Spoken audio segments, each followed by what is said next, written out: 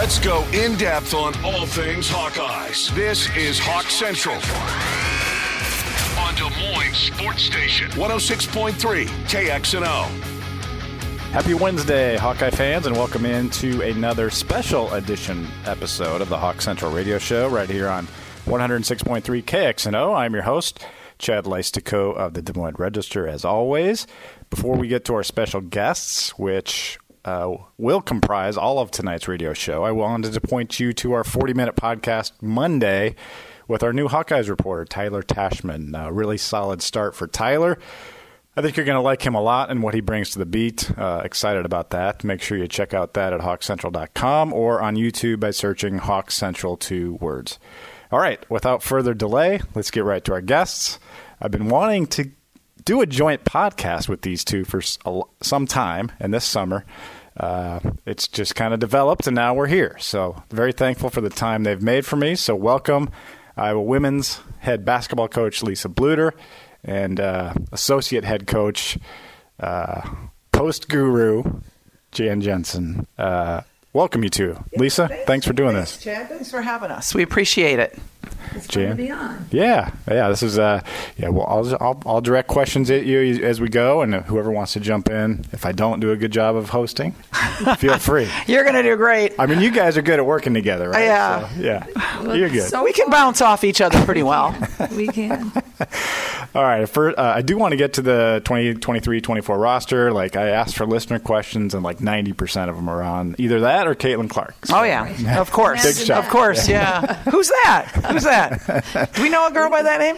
I'll check. Yeah, but first I kind of wanted to, one of the reasons I want to talk to you guys is to reflect and kind of look back, from such an emotional run to the Final Four. Let's start with you, Lisa. As you close your eyes and reflect on the 6 games of that NCAA tournament. I mean, it's kind of interesting. It went from Southeast Louisiana to Louisiana State, right? What image or moment kind of comes to mind when you kind of close your eyes at night and think about what happened? Oh, so many things. Our first 2 games were here in Carver, and there were sellouts, which is such a good feeling. I mean, when we came here, we dreamed about that, and now it's kind of like we're disappointed if it's not that. So, and beating Georgia was a tough game. That was a tough opponent. They played a very strange zone, and so we knew that was going to be a tough game. Plus, we had the hang-up of Creighton, and happening a year ago, we'd lost that game. So we were thrilled to get to the Sweet 16, and then, of course, from there, you're just taking that one game at a time. And we got Colorado, and then obviously, Louisville to go to the Final Four was just a dream come true because, we hadn't been there. We hadn't been to the Final Four, and that's something that we had wanted to do with this group. And, then when you get to the Final Four, you play South Carolina, and everybody in the whole arena thinks South Carolina is going to win. And the only people that thought that we were going to win were the women in our locker room. And, they're an 11-point favorite on Vegas. They're 45 game win streak. They're the predicted defending national champions, predicted national champions. So that was probably really a high like no other. And to think that we're playing in the championship game. It's surreal to still think about it right now. How about you, Jan? What image comes to mind? Well, I just think a lot of gratitude. I think that's not an image. Well, the image. Images. I mean, every arena.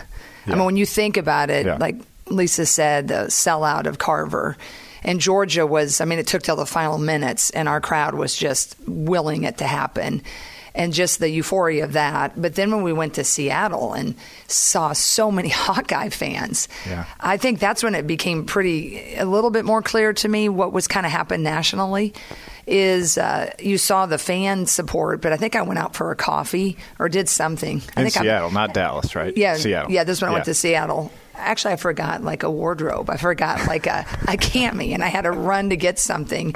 And usually I don't leave the hotel very much in those. You just get on the bus and get to the game. And I ran over to this Nordstrom's, and I just couldn't believe I saw so many Hawk fans, and I didn't know them. Usually you go that far, you know them, right? They're someone's parents, they're a super fan here, and I was like, just like I was jazzed. But then walking into Seattle, that arena, which was a beautiful arena. Sure was. I mean, they're all beautiful when you go to the Final Four in arena probably. But that was amazing. And then the image of what it felt like in Dallas. Just the arenas and how much that Hawkeye love was there. And then the image of us walking into the championship game. There's an iconic photo that just, I think, epitomizes the love that Hawkeye fans have for their teams. I think that's what I think of, and I'm grateful for those images. Yeah, that was kind of the one I thought of too. Right? Mm-hmm. What was that like to walk, Lisa, through that sea of people in Dallas? Well, let me take you back a little bit farther. When we got to Dallas on Monday, because we got there Monday late, and so nobody's arrived to the Final Four yet. The coaches don't come in till Wednesday, Thursday, or something. So Tuesday. And when she says coaches, there's a big convention associated with the Final Four, both men's and women's. It's our big meeting, so all the membership comes in. So the coaches in the membership had not arrived yet. Right. So Tuesday we have our team meetings, we have our practice, and then I decided, well, I'm going to take Coach Jan Jensen and Coach Jenny Fitzgerald. We've been together for so long, and so we thought, let's just go to a little restaurant, have a drink, and just really have some time to think about what we have just done. We're in the Final Four. And it was so peaceful, and there was nobody around Dallas. And then from there, we're kind of in a bubble after that. And we don't really know what's going on outside of our hotel. And we get to that, the Final Four game and see all the black and gold. It's just remarkable. And then, as you said, Chad, when we walked in for that championship game, it was overwhelming. It really was. It was so loud. There's people on both sides of us. It almost brings tears to your eyes to think about it. It was such an emotional thing, walking through that sea of people, seeing so few LSU people and just seeing tons and tons of black and gold. And as our bus was pulling up before we got let out, I saw the governor of Iowa leaning out of her black limousine cheering for us. And so I'm like, wow, Iowans have really showed up, and it was spectacular. We just wish we would have won the game for them, but we did the best we could, and we're really proud of that. Yeah, I interviewed Jenny Baranchek up in the stands, and she was rooting for the Hawkeyes. I mean, imagine that, another opposing coach in your stands, rooting for your team. Jan, I don't want to get too emotional here, but it was an honor to tell the story of you and your father. That was an emotional piece of this journey for sure. Obviously, he passes away the morning of the Louisville game, the most historic moment in Iowa women's basketball history, practically. But even after the Final Four, I mean, I haven't talked to you since. So you had, assume you had funeral, memorial, all that stuff. I mean, talk about an emotional run for you. How did you keep going that whole time, and what kind of stands out to you about that? Well, I think, during the run, just so much support, and I think I told you, or I can't remember sometimes in the articles now. And I think it's important to note that I tried to bag that article after Chad's great work, because I just got a little self-conscious. I didn't want it to be so focused, on that story, because so many people had gone through it. But, you chatted about how sometimes stories really resonate with so many that are going through it. And I knew you were such a great storyteller, and I didn't want you to waste the time. But I think at that moment, it was just so big and it was so much. But I was really grateful, because I think you got a lot of responses. I got a lot of responses about other people telling me their stories of them doing similar things for their parents or loved ones. So I feel like that was the biggest blessing of that. And the fact my dad, they read it to him, before it came out. So that was a great thing. But I think it was the people like Lisa and Jenny. The minute I got the call in the late morning, middle of the night, I called them, and they were in my room within, 5-10 minutes, and we just had a good little cry, because Lisa's parents are still alive, so are Jenny's, but we've been together so long that everybody's parents are integral to each of our lives. So that, and then we went to breakfast that morning, and we have a team breakfast, and Jan shares the news with the team, and I'm telling you, they surrounded her with love. They lifted her up. Just group hug. Unbelievable. Like, you could just feel the support. And we wanted to win that game, but we also wanted to win that game for so many reasons, getting to the Final Four, beating Louisville, but also one of them was for Jan and in honor of her and her dad. And so that was really special. That was a cool moment. You got to tell the story about the French onion soup. That was a weird thing. Oh, my gosh, guys. What is this? This is crazy. Okay. So Pre-game this meal. hug happened because I was trying to be like, you got this, he's my dad. He had 86 years old. Then you just start crying because it doesn't matter. The end is the end. You're still a kid, right? So even if I'm 54 and they were just so sweet. I think it was Kate and Caitlin just started this massive group hug.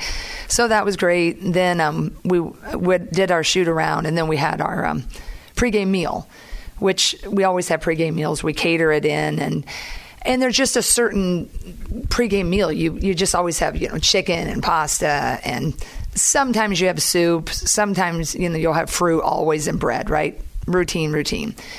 So we sometimes have soup. And majority of the time when you have soup, it is chicken noodle or like vegetable, right? Well, it was French onion soup on this particular day. So Which we've never had before. We've never had in the French history onion of our soup. 30 years Never together had it. ever. The only thing that my dad craved during his whole last 3 months of not hospice, wasn't started early, of the decline, was French onion soup. My sister was so lovely and caretaking. She would call me up and say, I've been on Amazon. I finally found some. When he'd have to go to Omaha to get checkups, she would go to the Lone Star Steakhouse. They had French onion soup, and he would just eat a little bit of that to sustain him.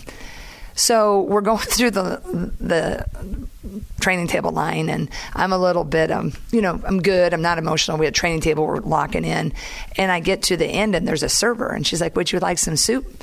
And I look at it, and I said, what kind is that? She's like, French onion.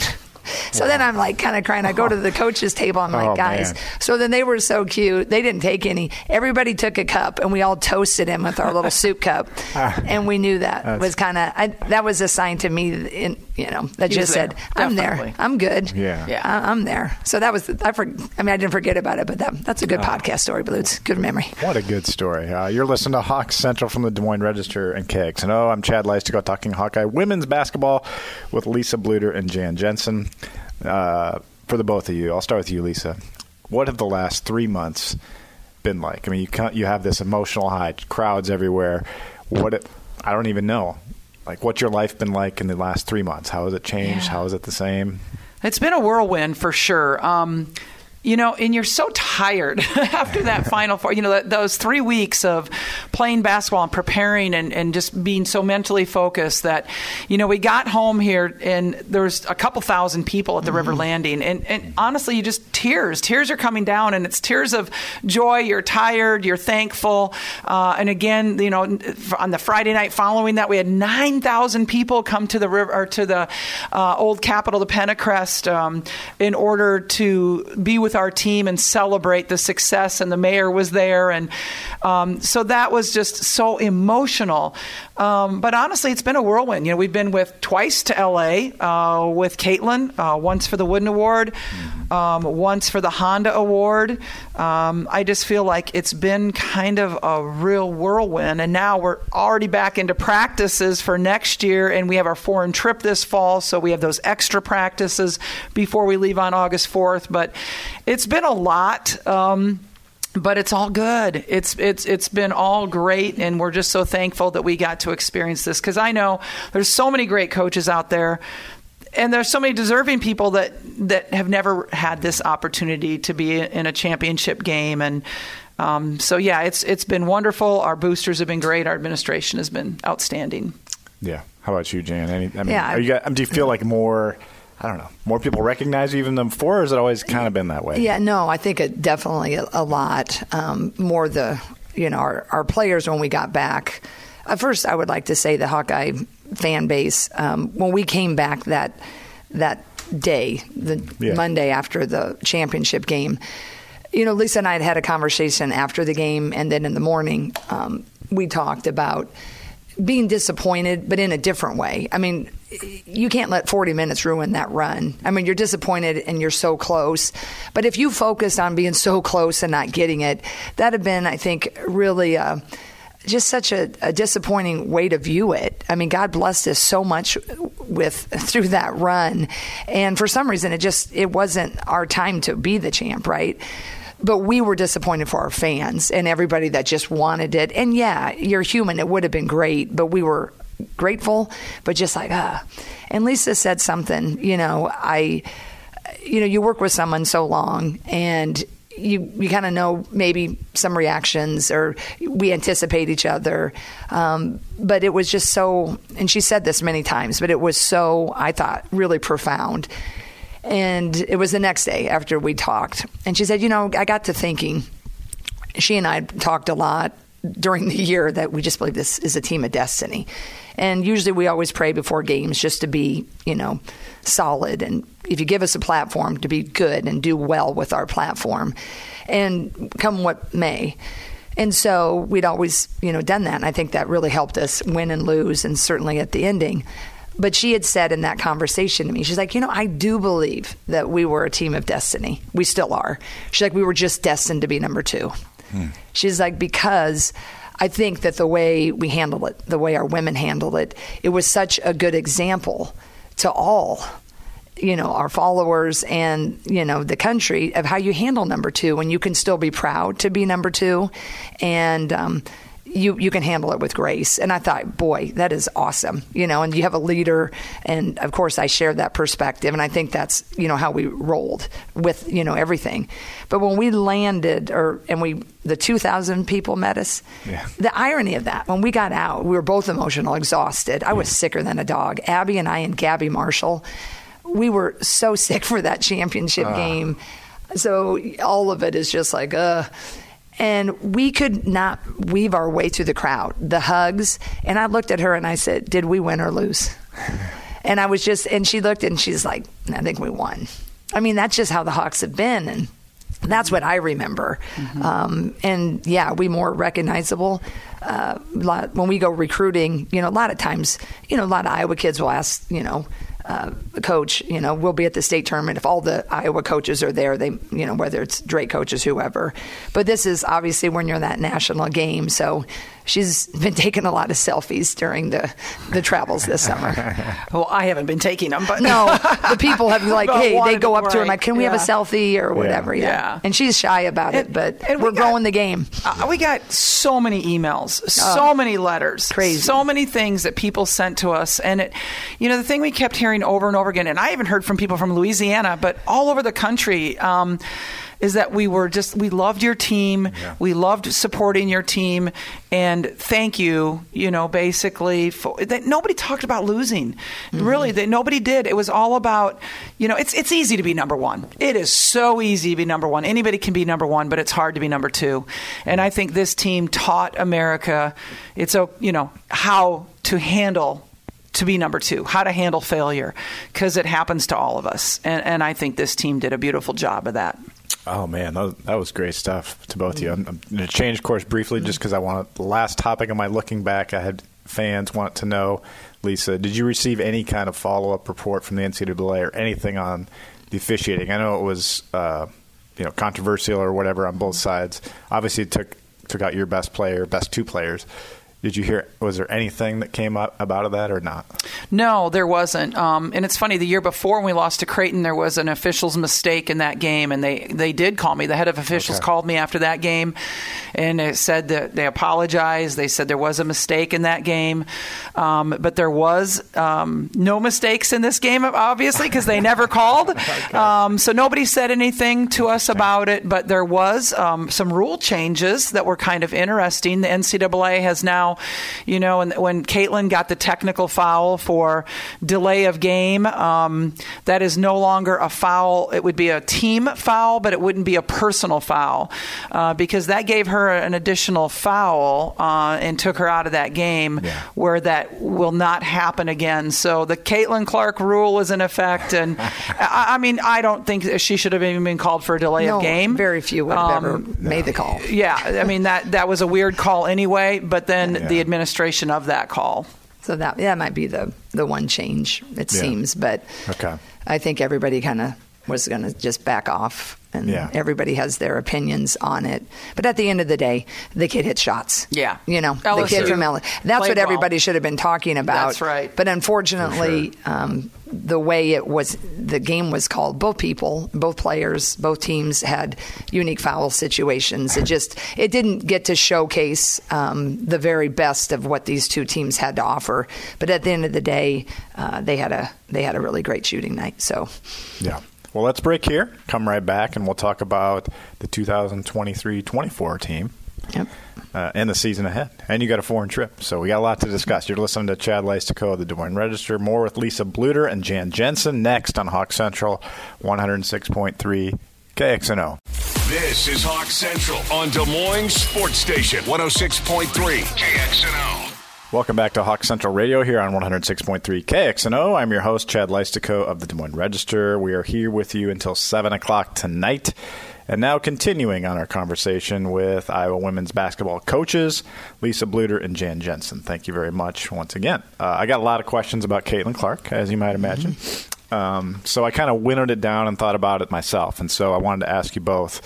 I'll start with you, Lisa. In what ways maybe could you contrast how you went about coaching her as a freshman? I know there was, you're trying to get her to be a team player and kind of channel her emotions in the right way. Those are some of the things I know you had to work on. But now, how would you contrast that with how you're approaching coaching her as a senior now when she's, on top of the world? I mean, probably the most visible college athlete, men or women. I mean, I don't think that's really a debate. How do you deal with that as a head coach? Yeah, coming in as a freshman, it was interesting because that was COVID.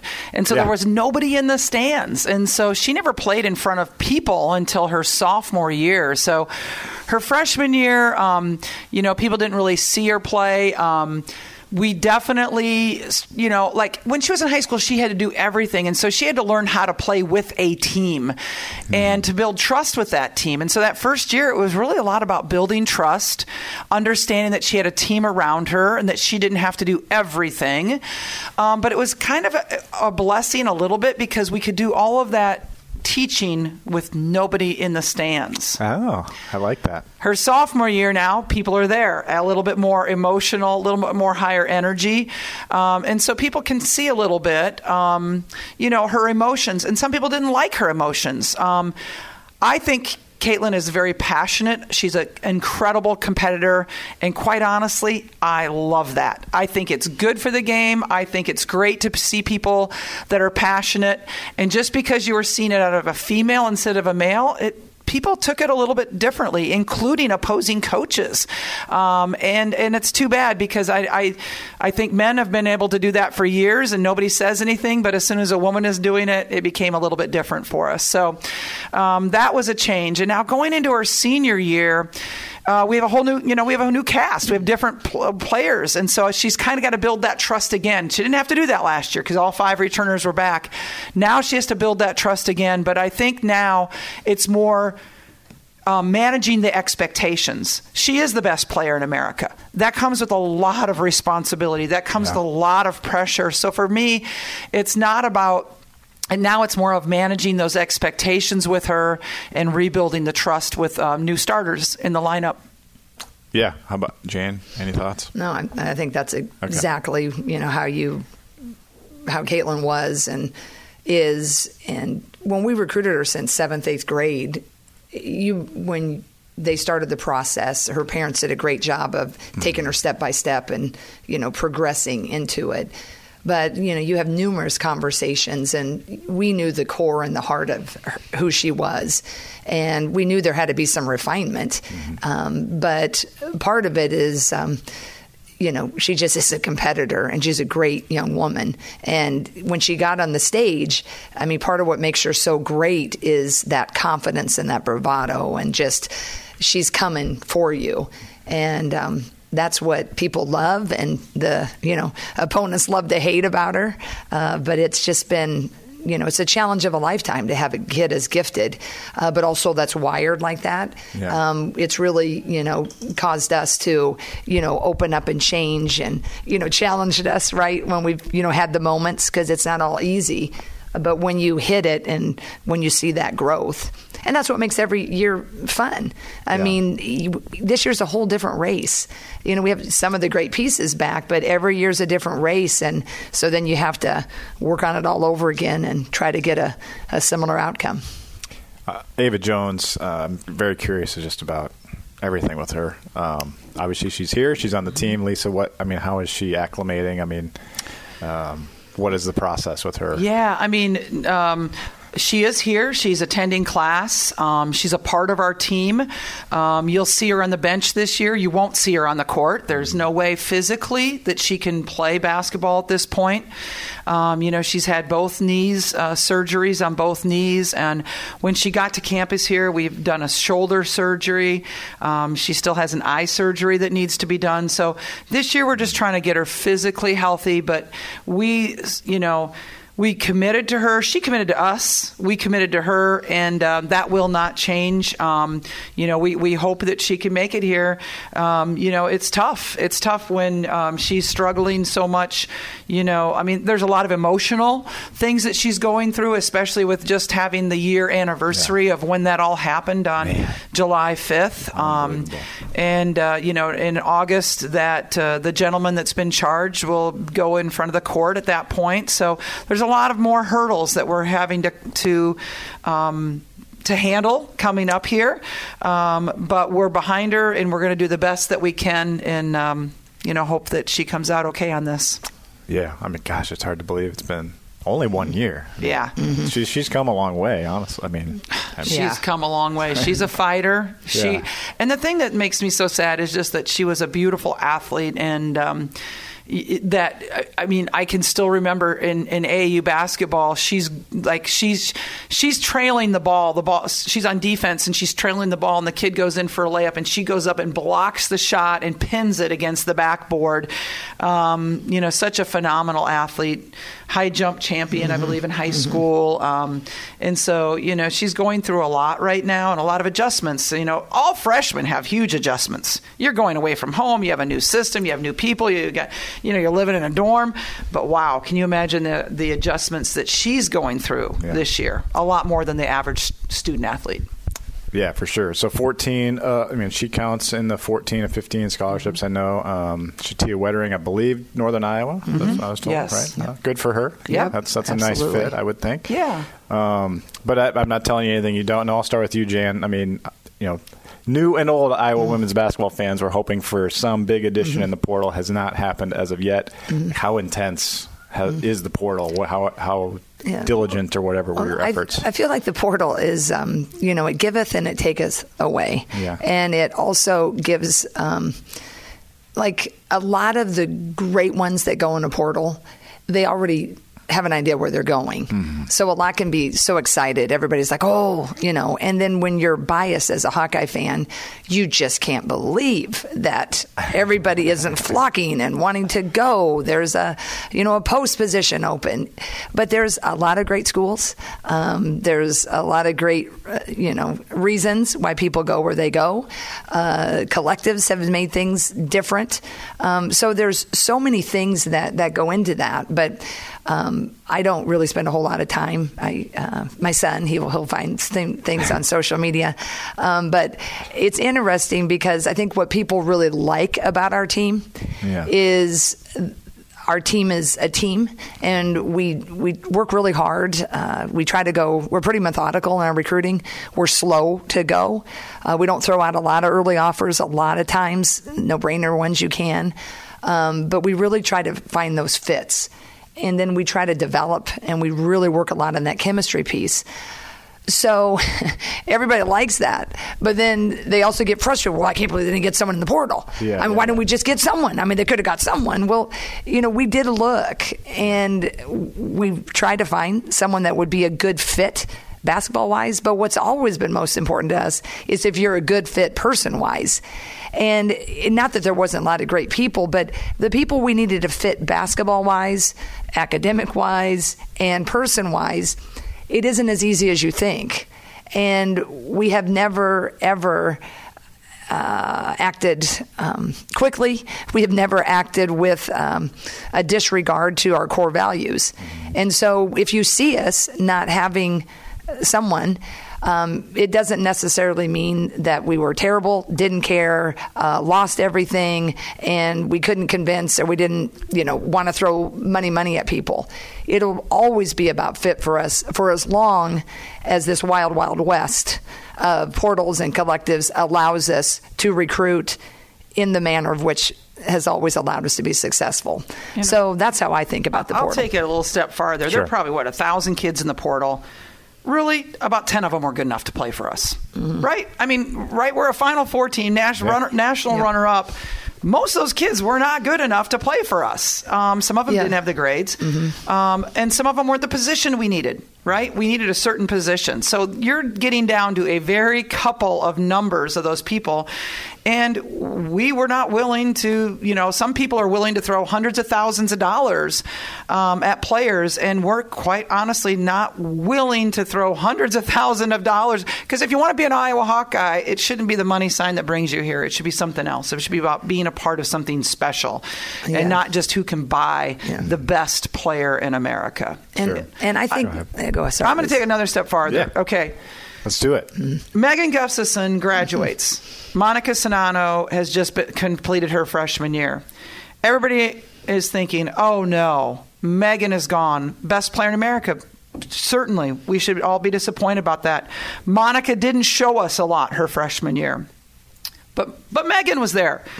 Jan Jensen worked her tail off with Monica, and Monica was willing. She had a great attitude. She was a sponge. She put in the work, but Jan made her into a great post player. The same thing can happen now. You didn't see a lot out of Addie or Sharon or AJ last year, but Addie did come up. She came up big in the final 4 games. I believe if they approach it, I know Jan can do the job. If they approach it with the same positive attitude that Monica did, the same work ethic that Monica did, they can be just as good.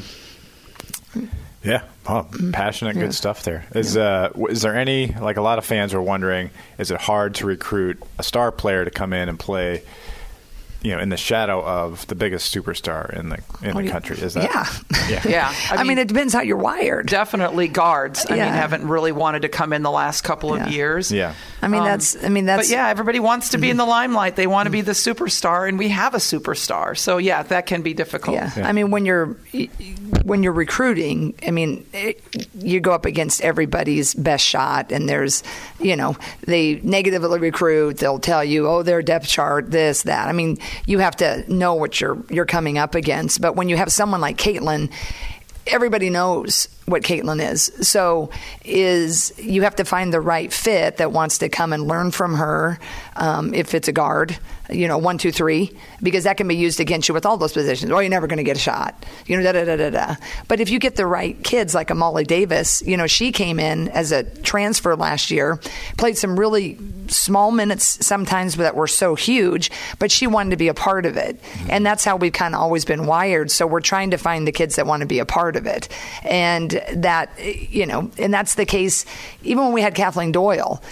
A couple of your fans are listening, it's kind of hard to get a Kathleen Doyle right behind a Kathleen Doyle because they want to play, right? They know how good Kathleen Doyle is. So it's like, okay, should I go to Iowa and maybe sit a year or 2 or go to school X where theirs graduated? So part of it is timing. And I think sometimes fans don't understand timing. It's time and place. Sometimes it's who we offer. They're like, I can't believe Iowa didn't offer.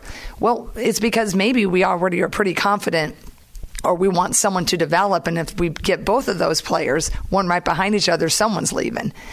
So it's not an exact science. You get a little lucky, but there is a lot that goes into it instead of just, trying to get the greatest player.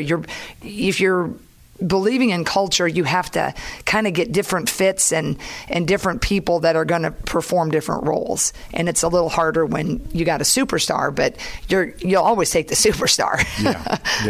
When I did the piece on you, Lisa, during the postseason or right before the postseason, one of the cool topics that I felt like you shared with me was, or maybe it was you that shared with me, Jan, I can't remember, But just when you recruit players, you're looking at how they act when they're not on the floor, right? Mm-hmm. That's a real priority for you guys. So I had a question from Paul and Mary. They had, they said they emailed you guys all the time, so maybe you know who they are. But how do you get you only play about 8 players, 7-8 players. It's not like you go deep. It's not like Fran who plays 12 on 13 scholarships. Out of 15 scholarships, you're playing about half. So how do you've remarkably you look on the bench, everyone's cheering for one another. So how would you say, this fan wants to know, how do you do that? That seems really hard to do. And we did lose Shatia Wintering this year. Yeah. And she went to UNI, and we are hoping that she has a great career there. I think it's a great spot for her. Great coaches. So, the kids have to figure out, I want to stay here and keep working, or do I want to go somewhere else for a sure bet? And I'm no problem with that. Last year, Kylie was hurt. So she, even though she was occupying one of those 14 scholarship positions, she really was out of the mix, obviously. The year before, we had 2 people, Shatia and Sharon, out of the mix. So even though we had maybe 14 or 13 players, you're really talking about 11. And I think we do a really good job of one of my values is everybody matters. And it's not a situation of, if you're a starter, you're more important, you're more valuable, your voice is heard more. It's not like if you're in the bottom 5 that you're our scout team and you're never going to play, or you're not important to our program. It's everybody matters. And it goes from one thing to having it on your wall and part of your value and mission statement. It's another thing to living it. How do you treat those people every single day? Are you patting them on the back when they do a great job in practice? Are you praising them for their good culture? I think all those things are important to making everybody understand that they are an important part of our circle. Great answer. Wow. So you got 10 extra practices for the foreign trip. I don't quite understand all that. Do they happen like during the trip, or is it like you get more time before the trip? How does that? Just real quick answer. Well, Jan. you get them before. And so you usually get 4 hours a week with them. You get more time, and you can however you want to put those 10 days or 10 practices, but they're before. So huge. That's huge for this team when you lose McKenna Warnock and Monica Sonato. Yeah. When I talked to Caitlin back in West Des Moines in May, and she was talking about how maybe you guys will, by not adding a post, change the way you play a little bit. So I'll start with you, Jan. How would you describe? What kinds of thoughts are maybe in your head as you go into this foreign trip? I think how you want to play. What's always with this important team? For like the post, right? No one needs to be Monica, and Monica didn't need to be Megan. All Addie needs to be is Addie, and Sharon needs to be Sharon. And if we get more rebounds than points this year, I'll be happy. Because we have Caitlin Clark, the National Player of the Year. She can score. She can score it. And she probably won't be disappointed if she got 2 or 3 more shots a game. I don't think. I'm just going on a limb there and guessing. So we can do a little bit more screen and popping. Where Monica was always a screen and roller. We can do a little bit more putting the post different spots. So we're going to always play to our strengths. But it doesn't, the success of the post play, it doesn't have to be just like per efficiency of scoring again or points. It's in how we can get that position to be productive. And I think there's an opportunity for looking a little bit differently in the rebounding. So we're working with different everything differently, from a little bit of our transition to maybe some of our set plays, but our basic fundamentals of we like to play open and free with our guards. But Lisa's always been a master over all my time working with her. We look at our strengths. We have these extra 10 practices to kind of see how it's going to shake out, and then we can kind of nail it down after that. But I'm really excited about everything we can possibly do this year. Yeah, you think about what Caitlin have last year, like 1 million assists. I mean, 340 led the country, or something like that. Led the country in points and led the country in assists. How can that? And 3-pointers made. Yeah, amazing. Right. On top of it. Yeah, which I think are all 3 you just mentioned. I think are all top 5 all time in single season women's basketball. It's crazy. Yeah. To do it in the same year. So anyway, as Jan was talking there, Lisa, is this potentially a world, if all works well? I'd like to know what's in your mind. A year where maybe Caitlin Clark's points go up quite a bit, maybe assists go down? I don't know. That's I mean, kind of what I'm hearing. It definitely could. I'm never going to predict something like that, but it could happen. Style-wise. Yeah.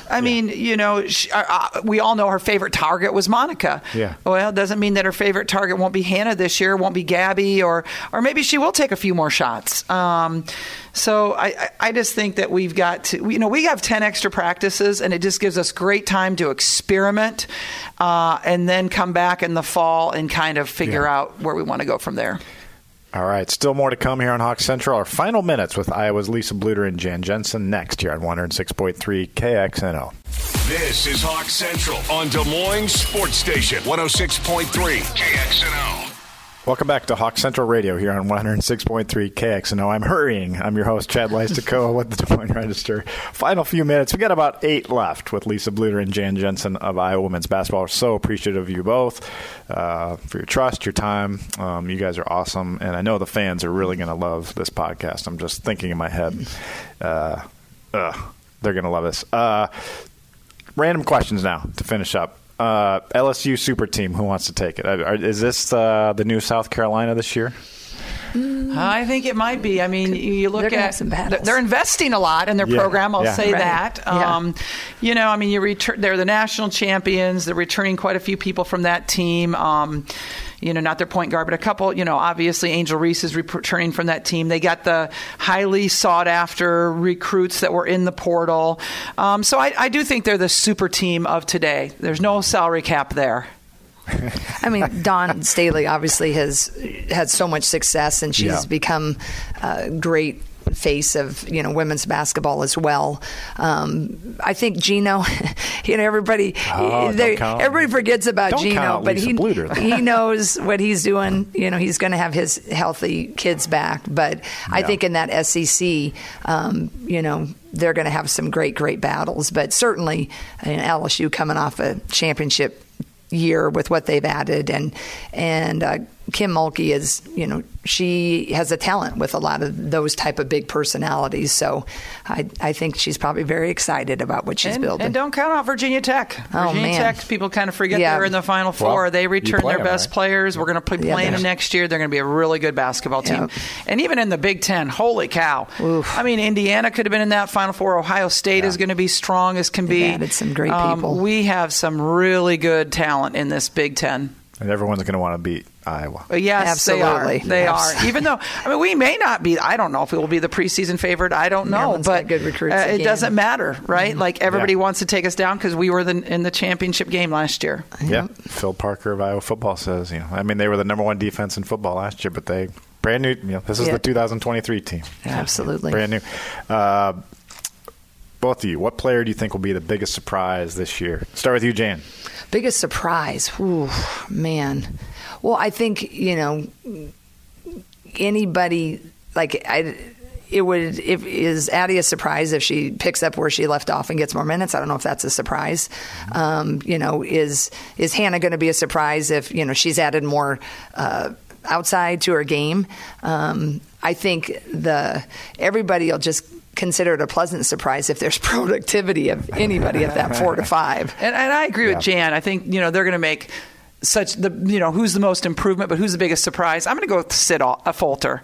I think that she could really come in and do some great things for us. I think Kate Martin's going to have a great year. She's looking so good. Mm-hmm. I think, and she's our best leader. She's going to have a great year. But like Jan said, those two. But I think Sid. That's somebody that nobody is thinking about right now. That I think could be a real impact player for us. And I think Taylor McCabe is dead eye. She's worked really hard to get a little bigger. Mm-hmm. She's got a slight frame, but she's looking, a little bit more confident in there. And we know it's not a surprise how great of a shooter she is. People have seen that, but I think those two, if they get, rolling, it could be really fun.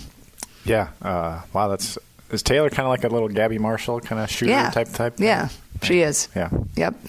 Got to work defender. Is she a defender or is it more Gabby? Gabby's a better defender. Taylor's coming around to that. She's a little slighter. I know Gabby's not big, but Taylor's beefed up a little bit, and I think it's given her more confidence to play a little bit bigger on the defensive end. I love watching. Because she can shoot it, boy. Gabby play defense. It's so fun. Lisa, you signed, congratulations, contract extension through the 2028-29 season, if I'm doing the math correctly there. I don't know. Where's your mind at? Do you view this as that last extension? Or, who knows, right? Okay. I mean, when you love what you do, it's like it's not a job if you love what you do. It just, I've loved what I've done for a long time. I just get paid for it now. Yeah. At St. Ambrose, I sure didn't.